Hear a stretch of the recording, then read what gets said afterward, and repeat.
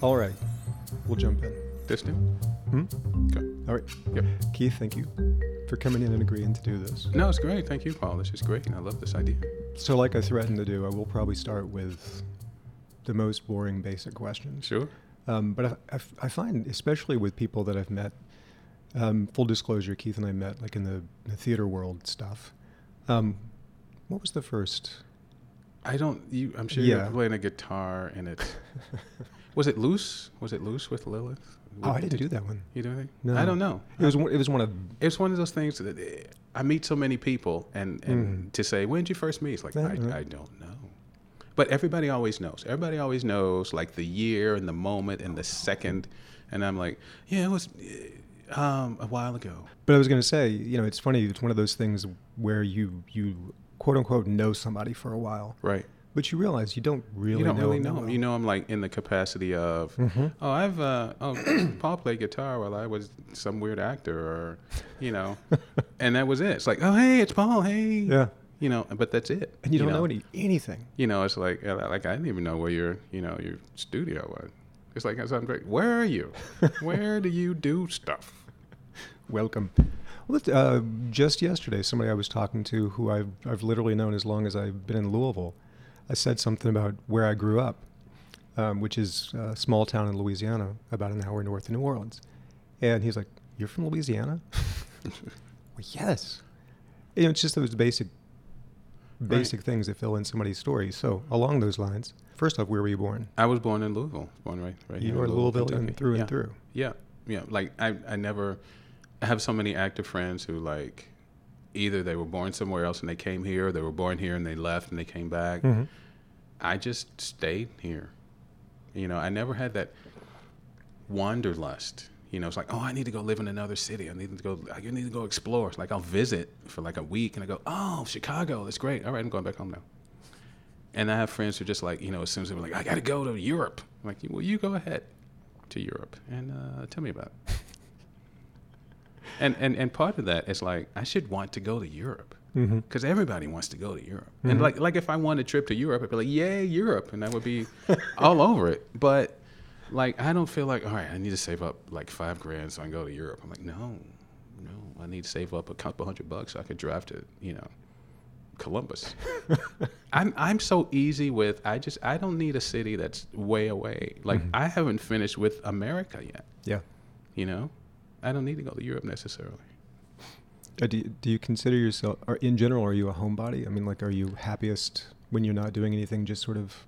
It's a split. Yeah. Like, because I am really very into having something to do. Like, even as a child, I was like, well, what's the thing we're doing today? What are we looking forward to?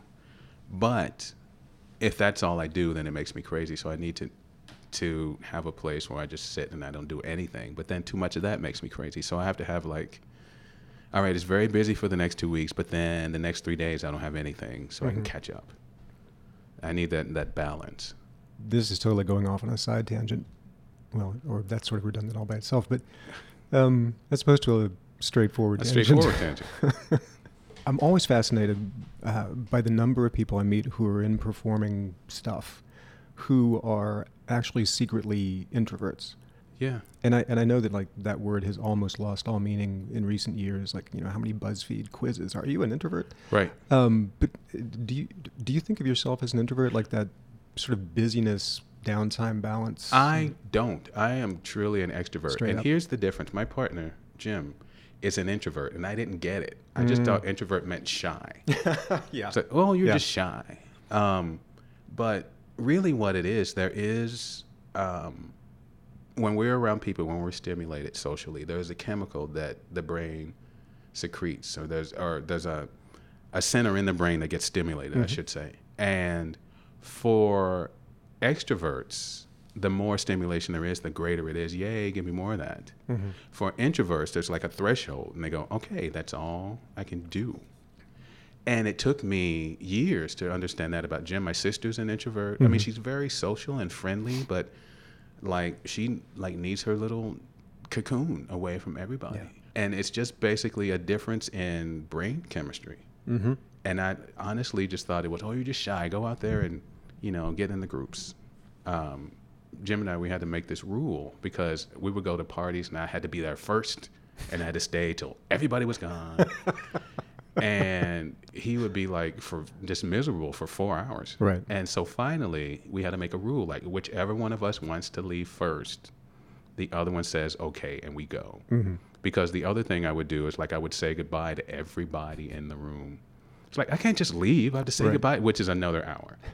And so now we do the French exit. Do you know the French exit? Yeah. It's my favorite. It's just like, all right, let's just go. Nobody will know. Like I might just say goodbye to the host and a couple of other people and then just go. Mm-hmm. You know, like if you're near me as I leave the door, then you win. But otherwise, you're going to have to say, where's Keith? And then hear it through the grapevine, what happened to him. Right. But to sort of go back to the off the tangent to the other tangent, there are a lot of performers who are introverts because introversion, and that's not even a word, is it? Being an introvert, it is now. Being an introvert doesn't have anything to do with shy. Mm-hmm. You can be like, yeah, I'm out here, I'm doing it. And then it's like, all right, that's all I can do. Mm-hmm. Like, because there are so many like comedians that I know that they're on stage like boom, boom, boom, boom, boom. And then they're like, all right, my show is over. I'm going to go sit in the green room until my next show. Right. And then there are comedians who are boom, boom, boom, boom, boom. And then we'll shake the hands of all the people and chat and da-da-da. And I'm that guy. I'm like, yeah, oh, thanks for coming. Oh, you have a baby. That's nice. Da-da-da-da-da-da. I got to go. Yeah, new show. Bye. Mm-hmm. And then bam, right back up on the stage. Exactly. Yeah. Exactly. I was one of those. I used to think I was just shy and that I had social capabilities, but I was just shy. And it was a few years ago, a friend of ours, we were talking and just out of nowhere she said, well, that's because you're an introvert. I'm like, what do you mean? And all I knew about introversion at that point, those psychology profile tests they make you take, when you're doing whatever. Right. And I would see it on there. And I thought, oh, those are those people who can't deal with other people. Right. There's such a stigma against being an introvert. Yeah. It's like, oh, you don't like people. You're antisocial. Right. And I'm one of those sort of fairly social introverts. I do have I was just talking to somebody about this. I have a weird upper level limit, though. Right. Like if it's like 3 or 4 of us hanging out. X amount of people. Yeah. Exactly. I just talked to a fella. I was coaching, Gilda's Club had done this like benefit, but it was like a night of 1,000 laughs. And so they got these 5 people who had never done comedy. Mm-hmm. And they said, we want you to do comedy and bring your friends and we'll vote with your friends. And, your friends will vote with money and we'll raise money. And I met a guy who broke it down just that way. It's like, if I'm with 2 or 3 people, I'm good. Mm-hmm. But if it gets literally like to 5 people, I can't do it. Yeah. And I was like, wow. Because I'm like, hey, everybody. However many of you there let's are. hang out, all of us. A couple of things I wanted to branch off of there, but really quick circling around to this, just because I'm always curious about this end of somebody's bio too. So you were born here, you grew up here. Yeah. I know everybody asks the classic, where did you go to school? But more to me, where did you grow up? What part of town? I grew up in Parkland, which is like 22nd Street to like maybe 28th Street. Sure, yeah. So it's not the west end, but it's west. It's west enough that people go, ooh, you live down there. That's that west, But when I was growing up, it was so neighborhoody. It was very, Leave It to Beaver, because like there was a library right down the street. And there was a grocery store right down the street. There was a tailor. I didn't even know what tailors did, but I was glad we got a tailor.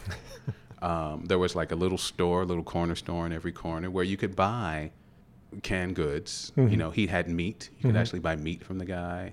It's pretty friendly. You rode your bike all day. You hung out with your friends, whatever. You knew all your neighbors, that kind of stuff. Was that your whole growing up? It was pretty much the whole time I was growing up, becoming an adult. It was like that. I didn't fit in my neighborhood because I had a lot of I was different than the other kids. Like I was super book smart back when book smart wasn't really the thing to do. I wasn't athletic because I was a little round child. So I didn't like athletics very much. I was just very bookish, and now I was shy. I wasn't extroverted. Like once I knew you, I was like, hey, let's hang out forever. The more the merrier. Everybody. but I was very shy. And I think I got picked on a lot. I guess it was bullying. Like now we'd call it bullying. Mm-hmm. But I was picked on a lot because I was smart in school, or I was teacher's pet, or I was not very athletic. Mm-hmm. I had asthma. I wore orthopedic shoes. It was fun. You were hit I with had the big all old of the checklist. stuff. Glasses at the time still. Yeah. I didn't have glasses then. I didn't have glasses then. That would have been the bonus. Yeah. Very much a mama's boy. Very much. I just want to stay in the house. It's too hot to go outside. I was. Yeah. And then as I grew up, I wasn't fitting into the groove of what a black guy was supposed to be, a black person was supposed to be. Mm-hmm. I wasn't street, if you will. I didn't know, all of the things I'm supposed to be doing, and I didn't fit. And so then that was tricky too. And then what was funny was busing happened when I was 11. Like up until the time I was 10, I went to literally the same building for school. Mm-hmm. I mean, so much so that it was about I would say it was about maybe half a mile, 3/4 of a mile from my house. And I would just walk there. Yeah. Because it was the same building every single time. And we're about the same age, I guess. How old are you? 53. Yeah, I'm 50. Yeah. So this was all, we're talking late 70s-ish. Yeah, I was 11, so it was 75. Mid-70s. And so when we got bused, all the black kids were all on the same bus, and all their parents were saying white people are evil, and all their parents were saying black people are evil. Mm-hmm. And I mean, it was a mess. Like people were setting buses on fire and I'm dumpsters. glad we got past all of that. Yeah, it's just it's completely different now. I'm sorry, I totally glossed over that. People would set school buses on fire to keep kids from getting on the bus. Oh, that's just... Or they'd stand outside the school. I mean, it was like Little Rock. Yeah. People would stand outside the school and go back where you came from. I'm Yeah. like, we just did this 20 years ago. It didn't work then. And so when I'd get to school, I would be in a classroom full of my classmates, most of whom were white because they were sending the black kids to white schools, not so much the other way. Right. But then at lunchtime or on the bus, on the bus, I was with black kids. At lunchtime, I had to choose. Are you going to sit with the kids you came with on the bus, or are you going to sit with the kids in your classroom? And Oh, wow. yeah. And so I was like, well, if I sit with the kids in my classroom, then I'm trying to be white, or I think I'm better than the other kids, and then it'll just be even more miserable in my neighborhood. If I sit with the black kids who I don't even like, who doesn't even want me to sit with them, I'm just like, well, this is stupid. So I mean, finally, I just sat with the kids in my class, because I was like, why am I trying to get you to like me? Because I felt like, I mean, as a kid, you feel like I want to belong to the group that I'm supposedly in. Right. So you want to belong in your family, you want to belong in your neighborhood, you want to belong to the race or religion that you're supposed to be part of. And it was just, I didn't belong to any of those things. I was like, I don't fit in this family. I don't fit in this neighborhood. You just start going around with a book going, has anybody else read this? Has anybody else read? That was the big, anybody else read? Any read? No? Okay. Football. That's something. Yeah, so I'm just going to sit on the swing and read if you don't mind. I had a brief disaster of an experience playing Pee Wee football, which thankfully my parents took me out of because they thought I would get hurt. But I was like, my mom would sometimes drop me off at the library after school because, she's like, I need to go do something. Do you want to come? Do you want to come to the department store with me while I shop for clothes? Or I can drop you off at the library. And to me, it was like the difference between, do you want to go to Piggly Wiggly or Disney World? Right. I loved the library. Saved my life in the summer because I would go, and it was not far at all. You could walk down there was about 6 blocks from my house. You could walk to the library, and I would stay all day. I would, and this is ancient years ago. Like I would see something on television, like I'd see some old movie on television that had a song in the movie. I'm like, I got to see what that song is. Yeah. So then you go to the library, and for you younger boys and girls, they had a thing called a card catalog, where you would flip through and hope you found what you wanted. And so I would find that record, and then they had, record players. You could put the record on, and you put the big giant headphones on. You can sit and listen to the record. So I would sit and listen to entire records. Yeah. And I would write the lyrics down and try to remember, because I was always into music, and I was into musicals. Just because everybody was happy in a musical. Like nothing horrible happened. This was before like Andrew Lloyd Webber. before tragedy would strike in the middle. The Like, darkness. why are people dying? It's a musical. What are you doing? Cats don't die. So yeah. By so the way, you keep adding to the list. You've now put I liked musicals on there as well. I mean, Keith, man. no, there was no question that this boy was going to be gay. There was no. Well, I didn't even mean that, but Yeah, no. The list of why I had no friends. just outsider status in general. If exactly. we want to get more specific. Yeah, no. Well, I mean, that Although was I will- just it. Like I'll throw out there. there were so many anomalies within me that didn't fit in the other. Like, okay, you can be this, but you can't be this and this and this and this and this and this. Yeah, I mean, just the library was like, this is. Yeah. I love this place. Like, I had a librarian who would be like, they're supposed to be like an adult section or whatever, Right. and she didn't care because she saw me all the time. She's like, well, he reads voraciously. I had my little, and they were paper back then. You had this little Yeah. paper library card, and they'd write, on your card that you'd been to the library. I read everything. And anything. what was great was that my sister read to me as a kid because she was sort of a surrogate mom because my mother worked all hours. And so she read to me all the time. And so I was like, I want to do that. What is this reading you speak of? And so I started reading when I was 3. Oh, wow. And so I read everything, and my mother read all the time. That's how she relaxed. She read and did crossword puzzles. And so there were always books in the house, and some of them were like, The Mouse and the Motorcycle, or Judy Blume. And then some Right. of them were like Harley Quinn Romance, number 17, Windswept, Lady, And I was like, all right. So she went, okay, all right. I don't know what a bodice is, but I'll look that up. I'll look it up in the dictionary. But yeah, I mean, there was never any censorship as to reading. Like there was this book by Mary Higgins Clark, who writes kind of this horror mystery stuff. Right. And it was called Where Are the Children? And it was just basically this story about these kids who keep disappearing in this New England town, because she loved skewering New England, evidently. And it just turns out that this kid had just been kidnapping them and putting them in the basement. Because she was so upset. Because, like, she was this kid. It was very interesting, though, because she was this kid who did everything right all the time and got ignored. And so she was tired of being that kid, so she would just kind of put kids in the basement. And it was like, where are children? And then they finally find out it's her. Like, she had this thing for a while about kids who were, like, a little twisted because of adults. Right. You know, and so they act out in these certain ways. There was one called Comes the Blind Fury.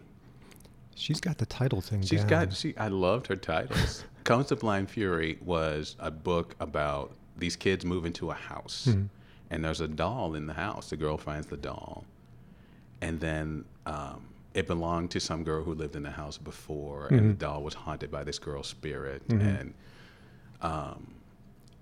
I think this girl was a murderer or something. And so then again, it was one of those where, people are disappearing, and it's this little girl. And I remember the quote to this day. It was so funny. The title, I don't know if it's a real quote from a real book, but the quote she put in the book to explain what this child is: comes the blind fury with the unsheathed sword and slits the thin-spun life. And I thought, man, that's great. I don't know what it means, but I love great. it. It's a great quote, and I still don't even know if it's real. Now I have to look it up and find out if it's a real We should quote. look that up. We should. It'll take a minute. We have technology. She's like, it's interesting as you talk, because I've never read any of her stuff, but it's like Stephen King meets Judy Blume. That's exactly it. That's exactly. Or the other guy, Roald Dahl. Yeah. Oh. He has the worst childhood ever because all of his stories are so tragic. It's like you always have to go live with aunts or grandmothers. I can't remember right offhand his bio, but didn't he, I think he was old enough, didn't he grow up like during wartime England? Probably. Where all the kids were sent away from the cities and all that kind of stuff. That kind of thing leaves a mark. Just out of curiosity, you were talking about sort of growing up with the reading in the household. It's none of my business, but what'd your mom do? She worked at Philip Morris literally from the time she was 18 till the time she retired. Wow. So she was, and it's very interesting with my mother because she was a black woman who was born in the 30s, which meant she was like less than, like black people were less than, and she was even less because she was a woman. And so once she found this job, and it was the idea that you find a job and keep it for the rest of your life. Never let this job go because you may not ever get another one. Yeah. So she started out in what they call the stimmery, which is basically where they bring the tobacco in, and she would just sweep the floor. You know, and then eventually she started pulling the tobacco off the leaves or whatever, and then she moved into the actual plant where they made cigarettes, and then I remember telling people, you know, they would say, "What did your parents do, like for, you know, career day or whatever?" I said, "My mom's a boxer," which just meant she put the boxes of cigarettes. She would put the loose cigarettes in the box, you know, and then put the boxes in a carton. And I didn't really quite understand, you know. She's a boxer. That's what she said. But no, she worked there, and it was like before. You know, OSHA came in and went, okay, let's not have people doing really difficult stuff that kills them. Yeah. So she would lift these giant trays, you know, or she and another one would lift these trays, and they did that all day, and it just, you know, it destroys your body. Oh God, yeah. And so finally, in her 50s, she had like basically had to retire because she couldn't work anymore, like disability, retirement, whatever. Philip Morris really took care of their employees, though. I mean, she had pretty good pension. And so that was good, but it was very interesting. And I'd have to think back to, because she was very adamant that I go to college, which I wanted to go to college for certainly, but I was going to have to be an engineer. And I liked math and science, but I didn't like engineering. And it was going to be a school far away for the kid who doesn't even like to get out of the swing. So it's far away relative, but it was like Knoxville, Tennessee, which is like 4 hours away. I really didn't want to go. I wanted to be in theater my whole life, but I never had the guts to do it until much later. She said, I remember this moment when she said, well, you can go to U of L and study theater if you want to, but I'm not going to help you. And I was 18, and I didn't know anything about the world because mama's boy, super sheltered. I didn't know how to make my way to do anything. So I'm like, okay, I'll go to Tennessee. And then what I found out was the way she was, because it was only a partial scholarship, we didn't read the fine print. And so the way she was making up the rest of the money is she had taken while she was working at Philip Morris, she had taken a second job with this cleaning company. So she was cleaning buildings at night. And I found that out. I don't know if my brother told me or my sister. And I said, okay, we can't do this anymore. I'll come back home. I'll stay in engineering, but I'll pay for it with loans or whatever, but we can't do this anymore.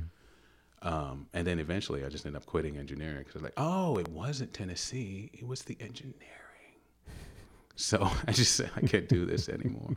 I was almost mad at her for a while because you're a teenager. You don't understand the motivation. Sure. But then once I look at her life, and it's like, I don't want you to have to struggle. I mean, if you can be an engineer, you'll make a lot of money. You're a very smart kid. I don't want you to have to struggle like I had to struggle. Like Black people have to struggle. And once I got that, like my heart just, you know, fell open. It's like, this is love. This is what love is. I mean, she didn't know, because she had never been shown by her mother what love is. She didn't know how to show it to us.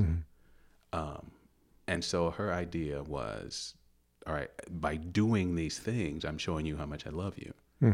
But she never really said it. Like no one ever really said it in the family at all until my sister had a son.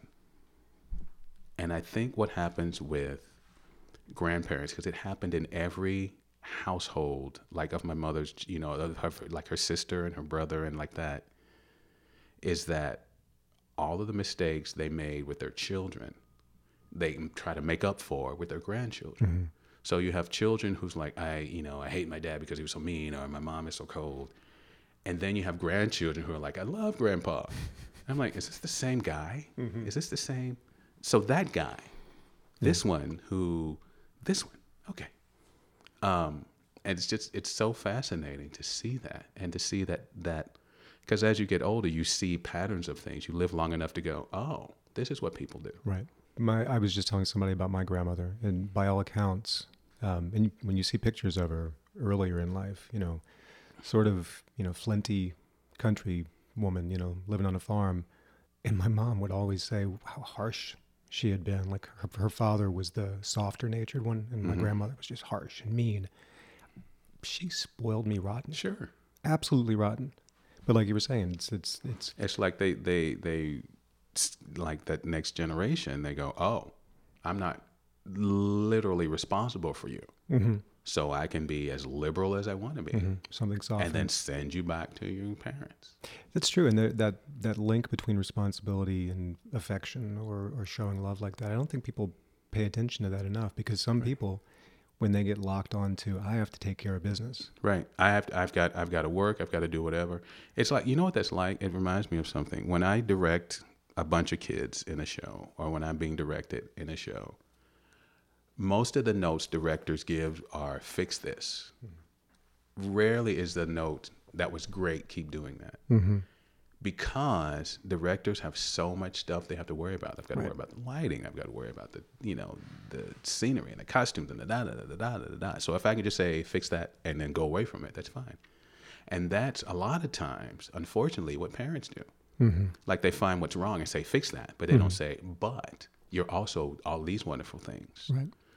And so it was very interesting to see that from a perspective from the theater world, because it's like that's what people generally do. They find what's wrong and then they say, fix that. I was doing this thing with a group of actors, and somebody, like the person who runs the whole group, said, because I'd been doing it with them for a while, and they were like, why are people so disgruntled, or why do they think I'm so mean? And I said, it's because you never talk to them unless they're screwing up. Mm-hmm. And it's a big, like what it is, it's just real quick, it's like a big franchise of people. It's like, and you go here and do whatever their acting is. You go here and do the same little thing or whatever. It's kind of a murder mystery thing. Mm-hmm. And you can't, like, if you have 40 people and then you have 10 groups of 40 people, you can't go to every person and go, hey, good job, hey, good job, hey, good job. I get that. Mm-hmm. But it also can't be the other way, where the only time I hear from you is I'm in trouble. It's like, I don't know why people think they're always in trouble. It's like, because that's what we're conditioned to do. If you only say you're in trouble when you talk to me, then I'm assuming every time you talk to me, I'm in trouble. Mm-hmm. And so then my hackles are up. And then whatever you say to me, I'm going to like fight against it, because like, I don't know quite how to say to you, hey, I'm also doing good stuff. Yeah. Can you see that? Yeah. And then also being an actor, once I got past that and I thought, oh, the director didn't say anything, I'm just going to keep doing whatever that is, or I'm going to keep trying new stuff until they say, hey, don't try that. It's like, okay, I'll try something else. And that's what I sort of try to teach the kids I teach. It's like, try stuff. Mm-hmm. Directors love it when you try stuff, because then they don't have to say, no, you need to be louder here. No, I need more of this here. But I also, especially with kids, try to find something great that they've done. I really like, that you were really big right there. That was very funny what you did. Keep doing that. Mm-hmm. So that there's a balance, so they can say, oh, well, he actually is being fair. He's not just saying this is horrible, this is horrible, this is horrible. I'm seeing you, and I'm not just seeing the stuff you're doing wrong. Yeah. Right. Yeah. So when you got started doing theater, because you're talking about the sort of the directorial side and working with the kids and stuff, this has all been more recent stuff for you, or have you always, like the educational stuff, or even just directing side, like? Well, it was a weird way I started. I was going to be an actor. I just want to act, because I would watch. I mean, I was the kid who watched the Tonys. Again, keep putting that list down. Things are adding up. And it was funny because everybody else is watching, Mannix or Mod Squad or whatever was on. And I'm in the kitchen with this little black and white TV. Mm-hmm. It was my television. I think I got it for Christmas one year. But, it moved around the house because it was portable. And so it was in the kitchen. And it was a little black and white, and I would watch the Tonys in the kitchen for 3 hours, because nobody else cared about the Tonys. My sister would like she's out with her friends or whatever. My brother's doing whatever he's doing. My mom's watching Perry Mason or whatever. And I'm watching the Tonys, and I'm going, I really want to do that. I really want to, or the Oscars or whatever it is. Mm-hmm. And I was always acting out. I was always goofy. I was always imitating everybody. And I thought, I'm going to be an actor, and I'm great. No training. I go to Kentucky Shakespeare Festival. Mm-hmm. No training. Let me say that again. And I auditioned with something. I don't even know what it was. I don't even remember what monologue I did, but it must have been. I could look back and say, yeah, I wasn't an actor then. And so what happened was, Kirk Tofflin was there, and he was auditioning people, and he said, we need somebody to teach summer camp. Would you like to do that? I'm like, yeah, because it was money. And you were how old at this point? 20s. I'm not exactly sure where in there. Probably not yet 25, I don't think. And I was like, yeah, I'd love to do that because I didn't have any money coming in. Mm-hmm. And that's where I learned to teach because there were like skilled people teaching, and I was sort of help, but I was also sort of a shadow. And I would write down okay, so we did this today. Okay, we're doing that today. We did this today. We're doing that today. This is the game I can play. This is the thing we can do, whatever. And so by the end of the camps, all of the camps, I was teaching. Mm-hmm. Like, okay, this is your group of kids, mm-hmm. and you're responsible for doing that.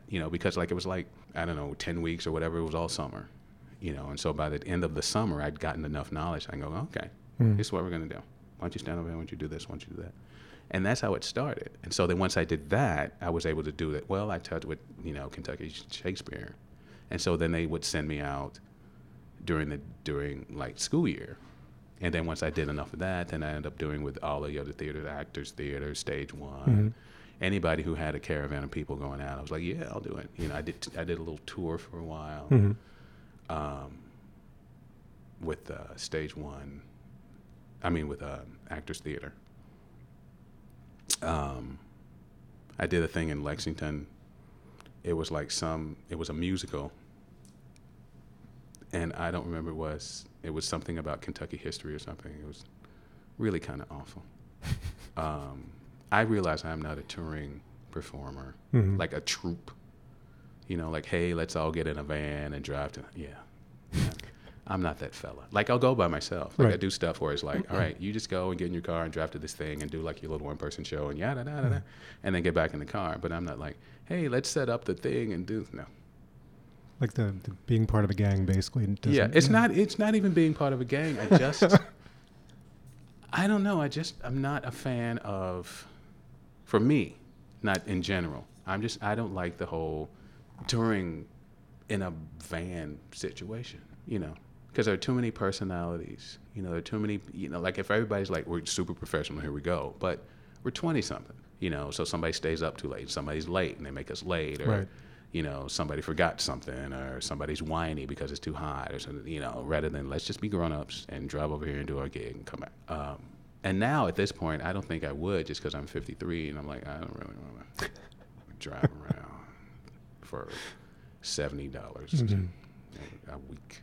I think if more people either had to like tour with a touring theater group in one van, or right. or a rock band or whatever. Right. Like all y'all supposedly dedicated to one purpose, right? Crammed into a van for, let's say, a month, right? Like it would change everybody's attitudes about what the variety of humanity is capable of. My, oh my. It's amazing. It's amazing. Because you go into it thinking, we are all one mind. And we just want to do the art. We just want to bring joy to the children. And then it's really very funny. You as a performer understand this, like, and then you get on stage like, we are doing this, and here's your art. Good night. And then you get back in the van. It's like an on-off switch. Yep. I think I was talking to Liz Fentress, who I had never realized she had a background in the circus. Yeah, isn't that fascinating? Oh. She wrote a play about it. Again, did not know. She keeps bees. This I knew. I'm a fellow beekeeper. Yeah, a fellow bee. Again, see, that's what I'm talking about. There are so many bees. It's weird. It's a weird thing. Like if a person who is a beekeeper says it, I have bees. Like how? What? Who are all these people with bees? Where's my honey, beekeepers? It's very much an underground movement, and get your own damn bees. I'm not getting any bees. I'm just going to say that right out loud. I'm not getting any bees. I will go to Rainbow Blossom or the farmer's market. I usually get my honey at the farmer's market. Unless somebody gives me some honey, I go to the farmer's market and get actual honey and not like the thing in the bear, whatever that is. Stuff that's cut with cheap. What is they? Exactly. High fructose. Chinese high fructose. Fructose or sucrose or something. Some ose. I will see if I have any. I've been without a hive for the last year and a half, so I'm jealously guarding the honey that I have. You don't have to give me honey. But I'm just saying. I want to put that out there. No, I've got honey right now. This is something I discovered about honey from Jane Jones, who I work with at Actors Theater, is that you can reconstitute honey. Honey never dies. Honey never dies. Which I think it's my latest. I think it's a Mary Higgins Clark novel. Honey never dies. There's a kid named Honey, and Is she in a basement? people just keep trying to kill her in various Mary Higgins Clark ways, and she won't die. Honey never dies.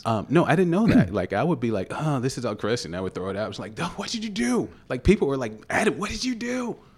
Oh, you're just warming up. They Like, have found I didn't know. honey in tombs, from the ancient That's pharaoh. amazing to me, and crazy. it's not moldy or anything. It's It's just weird weird. thing. Bees are weird. Bees are immortal. Wow, I totally lost this. Oh, the beekeeping thing. Back to Liz Fentress. The circus thing. But just talking about that split, the on-off switch. I didn't realize it at the time, but I remember my first glimpse of that was at the circus. It used to be a small traveling circus that Sure. would come through town every year and set up out by the airport. Yeah. It was one ring. And I don't know why that's important, but that's how small it was, just one ring. We were sitting like right near the entry flap, which to me I just loved because, seeing everything before everybody else did and the stuff comes thundering through or Right. whatever. But there was one point where the flap stayed a little bit open. Mm-hmm. And I remember glancing out and there were two clowns sitting on turned up boxes. And in my memory, at least, they're both smoking cigarettes, Right. probably drinking, although I may have added that detail later.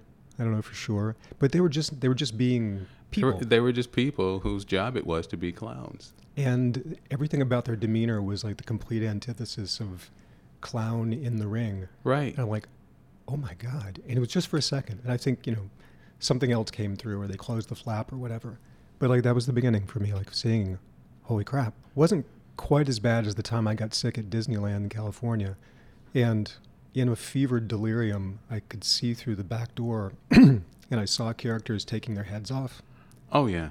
And when you're feverish and you see Right. that, it's not even about seeing behind the curtain. It's Right. just, It's just weird. It's Well, just weird. and that's what's so interesting about being an entertainer, especially being a comedian, Mhm. because people think you're funny all the time.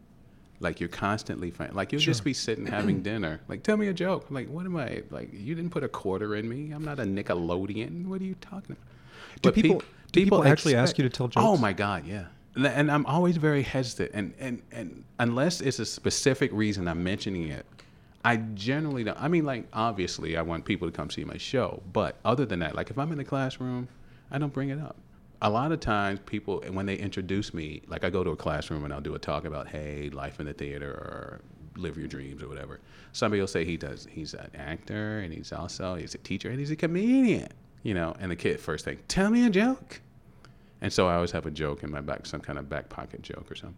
But like you say, like, you don't want to be, because you can't be on all the time, because then you're never on at any time. Right. Because you have to like have a reserve, and then I'm a comedian. Right. And then the show is over and you're not until the next time you are. But I mean, I find all of that very interesting. I find that, the animals taking their heads off and I just find like very interesting. there is no happier place for me than any version of backstage. I love seeing behind the curtain. Yeah. I really love to see, like, one of my favorite things about working for Actors Theater as a teaching artist is that I get to see how they put stuff together or how the show works or every once in a while, they'll have a preview or like I'll go to a tech rehearsal and then just be like, oh, so you guys aren't, it's not magic. And I don't mind that because it doesn't ruin the magic for me. Not at all. No. Like, I can go see a Broadway show and be like, wow, that came down, this happened. And then I can go in the back and go, how'd you guys do that? Right. Because for me, what it does, it makes it even more amazing that they did it. Like, so you had to do this and this and this and this and this. And then it happened and it was okay. And you do this night after night after night. Wow. I've never been afraid to find out how magic tricks are done. I love magic, Right. especially like close-up stuff. And it has never concerned me when somebody reveals a trick. Oh, shame on you. No. It's that much more amazing to me because I will see how they did it, and then the next time I see it And then the done, fact that they could execute that still. and you're sitting there, like you're going, oh, I know how this is done, and they still pull it off, and you couldn't see it. I had to, Bravo. for different plays, I've had to learn how to play three-card Monte, which is that game that they have in New York on the tiny table. I've had to learn how to play the guitar. I've had to learn how to play the piano. Like just like a quick blues, Sure. 3-bar blues, which is like chord. But I've never had a greater appreciation for anybody who does anything until I've had to do it like from scratch. Like I was cast in the piano lesson, and I play this guy called Whining Boy, who's sort of a drunk uncle who shows up and wanders through town or whatever. I say, okay, you're this guy. He's like, I don't play the piano. It's like, oh, okay, we'll work it out. I was like, okay, you can't just work it out. I don't play the piano. So I got a friend David Bazanis, whose dad owns Bazanis Music Mart right down on the Bardstown Road. And I said, he's a comic and I've helped him with comedy. I said, I need a favor. I need you to teach me, this song, 12 Bar Blues, so I can do it or whatever. And then we did that for a few lessons, and I had a keyboard at home that I practiced on and everything. But I've always had an appreciation for stuff I cannot do. Like dancers fascinate me. They just, like, how do you make your body go up there? Or how did you catch her and not drop her? Or how do you lift her up while she's singing? Yeah. Like, and that's the thing for me about musicals, is that there's this moment where you just go, I don't even know how you did that. I shouldn't ever be in the audience and not be amazed at what you just did. Yeah. I used no to matter feel, how much you know about how it's being done, exactly, you should still be amazed. I should still be amazed. I used to feel really guilty about it. Like if I would go to a show or whatever and I go, oh, all right. And people say, that's really hard. I know, but I wasn't amazed. I literally need to walk out of the theater going, well, I could never do that. Or whatever it is. Like, I can never do that. Even if I could, even if I like worked really hard and was able to do it. Like I'll go see actors and I'll go, oh, that's great. Yeah. God, I wonder if I'm that good. I wonder if I can do that. And that's the thing for me about all performance. Is that I love to just, I'll go see, and I don't like to, I'll go see a bad play if like I have a friend in it. It's like, this is not going to be very good. It hurts though. But it's like, it's long. It's just long. It's like, God, you owe me so much lunch right now. You'll have to pack that away. So I'm curious, the performing life for you. You said that you'd gotten interested in all of this while you were still a kid. Yeah. What was the first performing you did? The very first thing I did was I was because I read so well. I read really, like I'm good. Like as far as a cold read. Sure. I can just pick up a piece of paper and read it with expression. And the teachers were always like, what? Because like I was always practicing by myself in my room. I would be reading. I would, and so I was always narrator. If there was any narrator or somebody needed to read out loud in a thing. And so the first play I did, it was, maybe I was 9, and it was in Miss Turner's class. And Miss Turner, a little side road, Miss Turner was just like if Pam Grier had light red hair, like lighter, like light brown hair, I guess, she would be Miss Turner. Like she had the knit dresses and the boots and the attitude, the big earrings and the fro, and she was all, y'all need to learn some of this math. Like you better be adding. And she was, back in the day before you had everybody teach the same thing in every school. Right. It was, as long as your kid learns enough of this stuff, we can send them on. She was teaching us Black history. Like, just because she felt like you need to know Black history. And it wasn't like once a month, it was all year. And so I'm just loving the idea of being taught Black history by Pam Grier. Yeah. She was like, y'all better know about Benjamin Banneker. He better clock, girl, And so she would have like puzzles, like where you fill in the puzzle and you find out what Crispus Attucks did, and et cetera. And she had written this play about Harriet Tubman. And basically, it was about the Underground Railroad. And so it was like, and then it was cold and Harriet was brave. And I remember this girl, her name was Regina Holmes. Oh my God, it just came to me. Regina Holmes. And she was the prettiest girl in class and everybody knew it. And she was the rich girl, quote unquote, in that her parents had a little bit more money than everybody else. She was that girl. She always had the newest clothes and the latest styles, et cetera, et cetera. And so she was Harriet Tubman. And she was supposed to say, I am Harriet Tubman and I am the savior of my people. And she couldn't get I am. And so it was I am. And I was like, okay, good. She can't read. Good. Yeah, she might have a lot of money, but she's no reader. But she was cast as Harriet Tubman because she was a pretty girl back when they used to do that kind of thing. Glad that's over. Yeah, they don't do that anymore. Now they cast solely on talent. So but that kind of thing was your earliest stuff. Oh yeah, that And was. I mean, it was great. I loved reading in front of the Yeah. class. I loved it.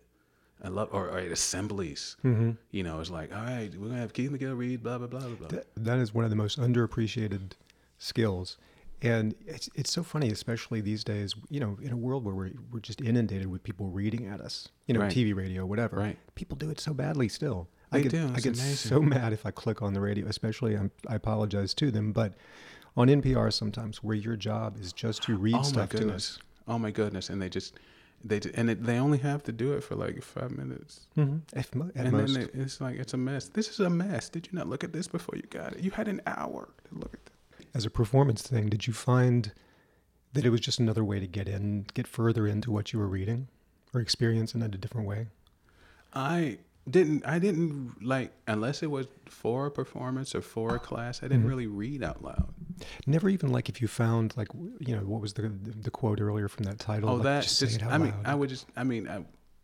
I would always hear words in like someone else's voice. Like Oh, really? that quote I heard in like this, like Charles Lawton's voice. Comes the blind fury and the unsheathed sword and slits the thin spun life. Wow. You know, I never heard it in my voice because I always thought my voice was weird. Mm-hmm. I always thought my voice it was high pitched for a long time. I hadn't hit the nice baritone, but it was very high pitched. Mm-hmm. And whiny. I whined all the time. And so I didn't like my voice. And so like people would record my voice and go, I hate that. Mm-hmm. So I never really listened to me read very much Mm-hmm. until, you know, it counted for something. And then I was all, I'll read it. I'll do it. Yeah. I don't think I liked my voice as a kid. And I think that's what got me first started doing impressions is what I called them. You know, basically just different voices. Mm-hmm. I think I was trying to find a better voice. And I found a tape not that long ago of me when I was, you know, 7 or 8. And not only was it sort of high pitch and nasal, but the particular area that I come from in Louisiana, people think of like, oh, that nice soft southern drawl. Mm-hmm. Oh my God, no. It was like a weird nasally pinched up. It was just the worst. I never realized I had that though. So It's very interesting, you talking about being I'm assuming, poor white kid in Louisiana and me being a poor black kid in Louisville, mm-hmm. and how our lives were so seemingly parallel. Because like there's still this little bit of, what is this world I've been born into? Is this some sort of cosmic joke? Actually, no, it was weirder. I will not hide behind a falsity on this one. We were fine. My dad had a furniture store. He was, you know, small businessman. Well, this interview is over. Sorry, didn't mean to mislead you.